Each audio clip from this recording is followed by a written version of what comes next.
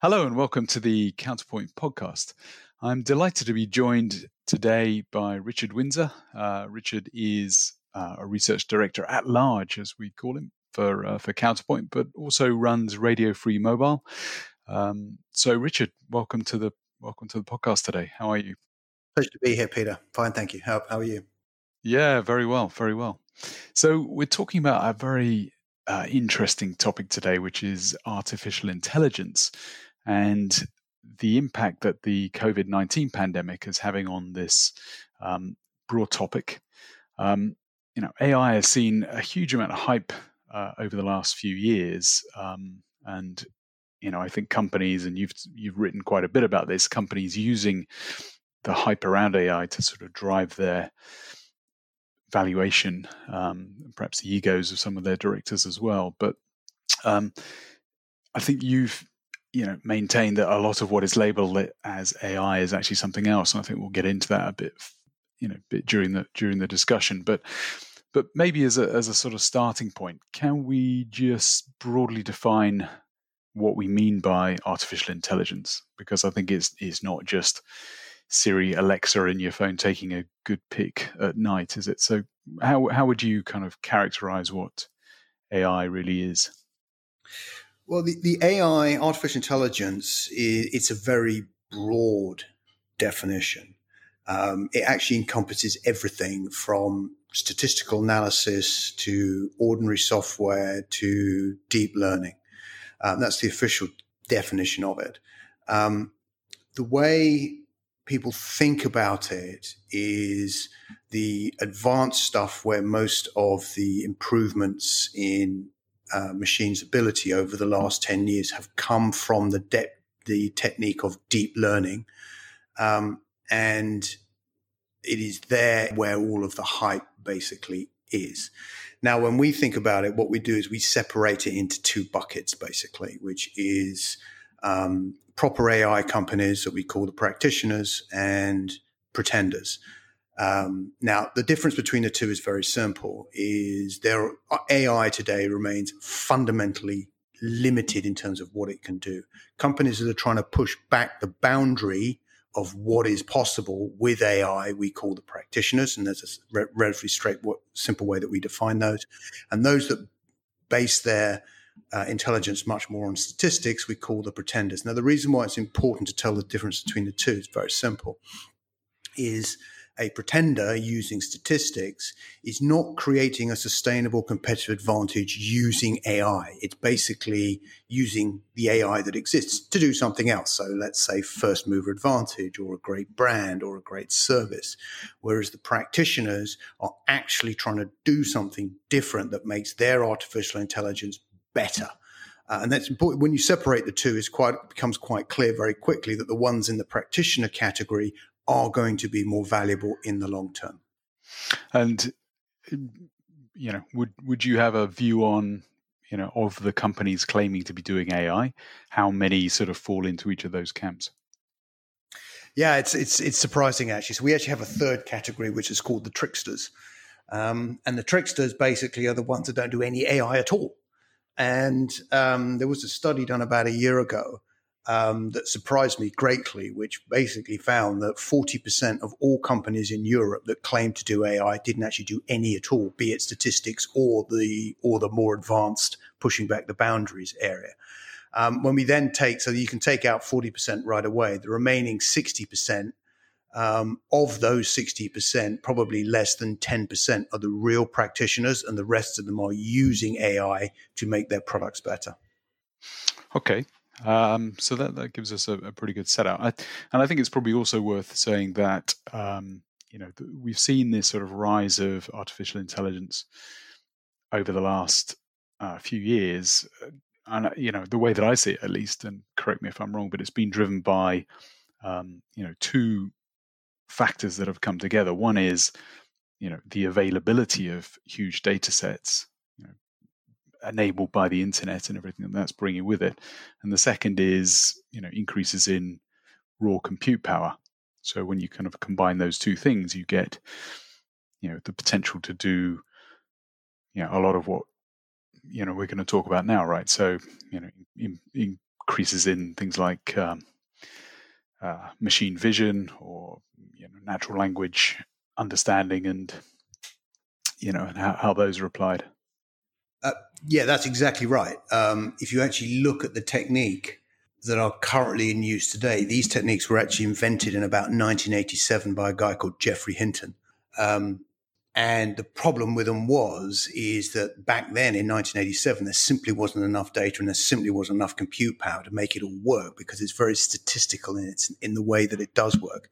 And it wasn't until 2012, as you rightly point out, there was enough data and enough compute power to actually make it work. And that's when deep learning really started to produce some good results. Now, the industry is, as we said, there's a huge amount of hype around AI, but I think you've been, on the somewhat more skeptical side, and you've been talking about, the potential to actually slip into another AI winter. And I think we've been through probably at least 2 AI winters over the last 30 or 40 years. There's this, great expectation that we're kind of moving towards this, scary future where we achieve artificial general intelligence, and then the world is destroyed by the machines. And then there's the more perhaps skeptical view, which is that artificial general intelligence is still science fiction and way off into the distant future somewhere. But we've got a pandemic, the COVID-19 pandemic, that's been raging around the world over the last 10 months or so. And you've written about how the pandemic is actually impacting in the development of AI. So can we talk about that a bit? So what is the impact right now? Yeah, there are 2 things to unpack here. The first thing is, what is the impact of the pandemic on the ability of the industry to develop AI in the first place? And secondly, how has the pandemic itself actually changed the usability of algorithms that have already been created? So on the first hand, it's actually reasonably good news, which is most artificial intelligence is developed in the cloud. And so, most researchers have been able to carry on accessing the cloud from home just as well as they accessed it from the labs that they were working in before.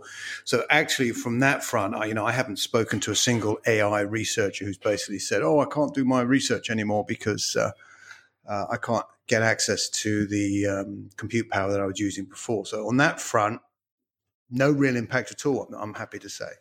On the other side, there is a significant possibility, and that is one of the problems or limitations that you have with artificial intelligence that uses deep learning is an algorithm created using deep learning cannot deal with when the circumstances change. And this is exactly what has happened in a number of environments. So take, for example, the travel environment. If you had an algorithm that was managing the capacity of your trains, for example, in terms of seats and passengers and so on and so forth, with social distancing, suddenly the rules of the game have changed. And it's when the rules of the game change that the deep learning-based artificial intelligence suddenly falls over. So in these kinds of scenarios, you're probably going to have to go out and retrain the algorithm again from scratch. And that could potentially cause some problem or setback. But, so far, the impact, I'm happy to say, it's actually been reasonably small. Okay. And I think, if we follow that on, in your research, you talk about the 3 goals of AI. And I guess, the example you're talking about there with, having a data set around, controlling your trains is an example of, what would that be, sort of data transfer? So maybe you can kind of talk about the 3 goals a little bit and how each of those applies. Almost all artificial intelligence that people talk about today, they're talking about deep learning. Now, deep learning, while it has created some amazing abilities for machines, does have some fundamental limitations or drawbacks. And we've identified these, and we call them the 3 goals of artificial intelligence. That being, if you solve 1, 2, and 3, then you have a shot at getting to what people call artificial general intelligence, which is when the machines really start to become smart and you can actually have a proper conversation with a machine. What Alan Turing would have called passing the Turing test.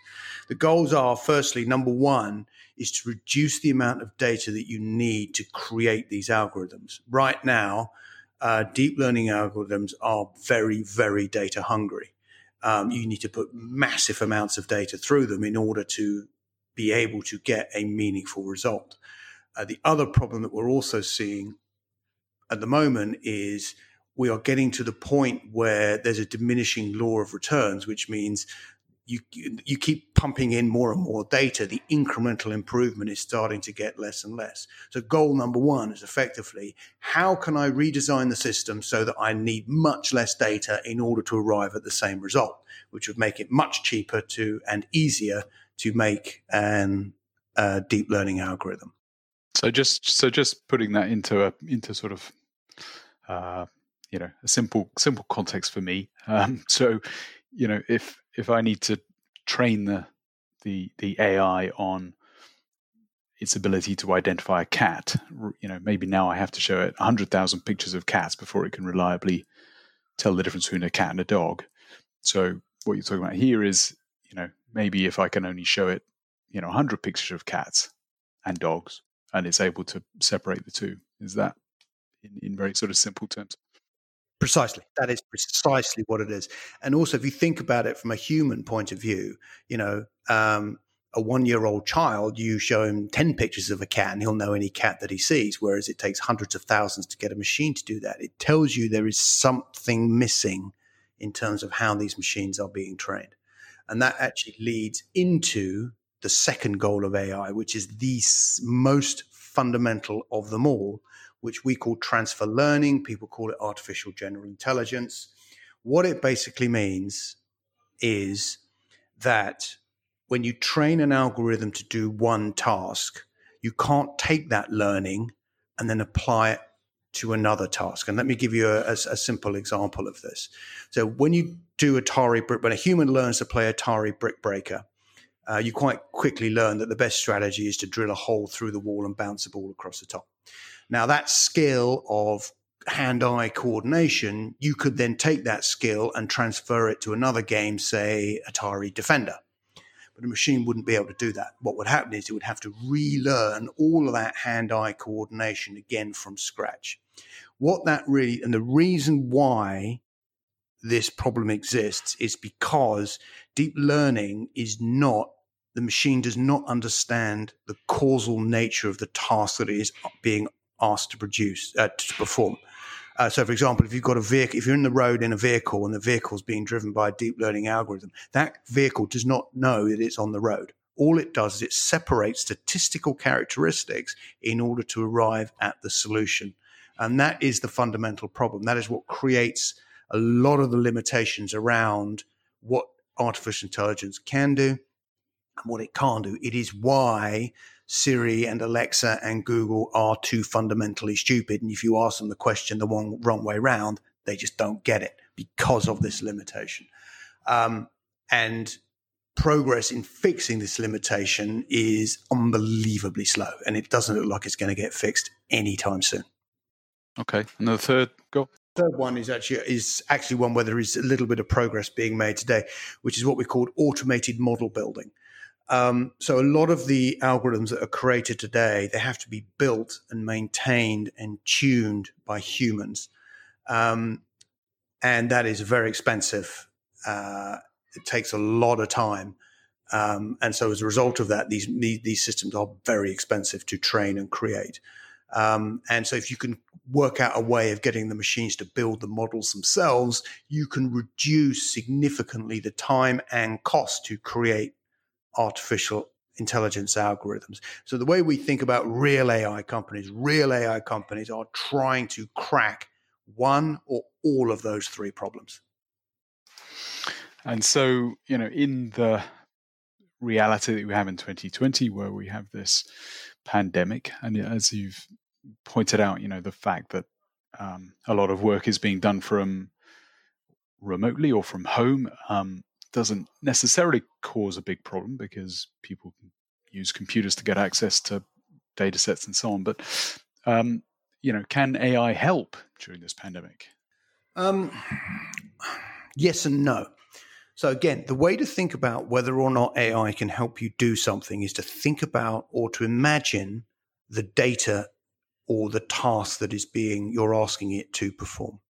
So the way we think about it is very simple, is if the task that you're asking the AI to perform is finite and stable in nature, then it will work very well. If it is not, then it won't. Okay, and so let me put that into some degree of context. So let's take, for example, tuning base station antennas. So when at the moment, most base station antennas need to be retuned about once a month or so. And an engineer goes out to the base station, gets out a screwdriver, and he retunes the antenna. Now, the data set for that, which is the law of physics, is very stable and it's very well known. So that basically means that remote and dynamic tuning of base station antennas is an excellent task to ask the artificial intelligence algorithm to perform, because the data set never changes and it's very stable. And it's very finite because you're just governing, you're just looking at how the radio waves radiate and how they perform, and that's well known. If you take another task, such as autonomous driving, there's a completely different environment because the road, there's almost an infinite amount of roads out there at the moment. And not only that, the situation changes all the time. From the point of view of, maybe the weather conditions change, or there's road works, or something's fallen across the road. And so the data set for that complete. And this is why the autonomous driving companies have had so many problems trying to crack autonomous driving using deep learning. Yeah, I mean, I think the autonomous driving situation is fascinating. And I guess, relative to the pandemic, a number of the companies that have been pushing hard on autonomous driving have been those that, stand to gain materially from cracking that problem, such as Uber, because the paying the drivers is one of their biggest costs, or for Tesla, where they foresee being able to use the fleet of Teslas as robo taxis in some way. So I guess the nature of the pandemic and how that's causing people to have to sort of change the way in which they think about traveling around, or traveling less maybe, is going to alter the reality for those companies quite fundamentally. Yeah, that's right. So if you take, for example, Uber has been incredibly fortunate with the pandemic that it also had Uber Eats. So if you actually look at Uber's financial performance now, Uber is no longer a ride-hailing company. It's a delivery company, simply because ride-hailing has fallen so much. Now, the problem is, of course, in the pandemic, robo-taxis would be great because, a machine's not necessarily going to be able to infect you with the virus. The problem is that the technology is not even close to where it needs to be in order to make that both safe and viable from a commercial perspective. And in fact, back in 2017, when we first started looking at autonomous driving, we made the prediction that it would be 2028 before it is commercially available in a realistic way. And, despite all of the changes that we've seen so far from the industry, we've seen absolutely no reason to change that estimate. And still 2028 looks about right in terms of when this technology will actually come to market in a commercial way. Thanks, Richard. So moving the discussion along. So one of the companies that's seen a lot of interest and not a little hype is DeepMind, which has done great things in AI gaming. But I think you also see it as solving the quantity problem that you mentioned in the 3 goals. Can you expand on that a bit? Yeah, certainly. So I have a lot of respect for DeepMind. And the company is genuinely trying to advance or push back against those 3 goals that we talked about earlier: data quantity problem, transfer learning and the automated model building problem. The issue I have with it is that DeepMind's marketing department is considerably better at pushing what DeepMind is capable of doing compared to what they've actually done. So they've made some pretty bold claims about how the company doesn't need data to create its algorithm, which is not really true. So let me tell you about, where they've arguably not done so well, and then somewhere where they've actually done really well. So in the first instances, they've made this claim about not really needing much data to make their algorithms. What they mean by that is they don't need to go out and gather huge amounts of data. The reason why DeepMind does its research on games is very simple. Go back to what we said about transfer learning. Transfer learning, and in deep learning works really well where the task is finite and stable. And the beauty about games is that games operate in an environment which is totally stable, which is 100% perfectly defined.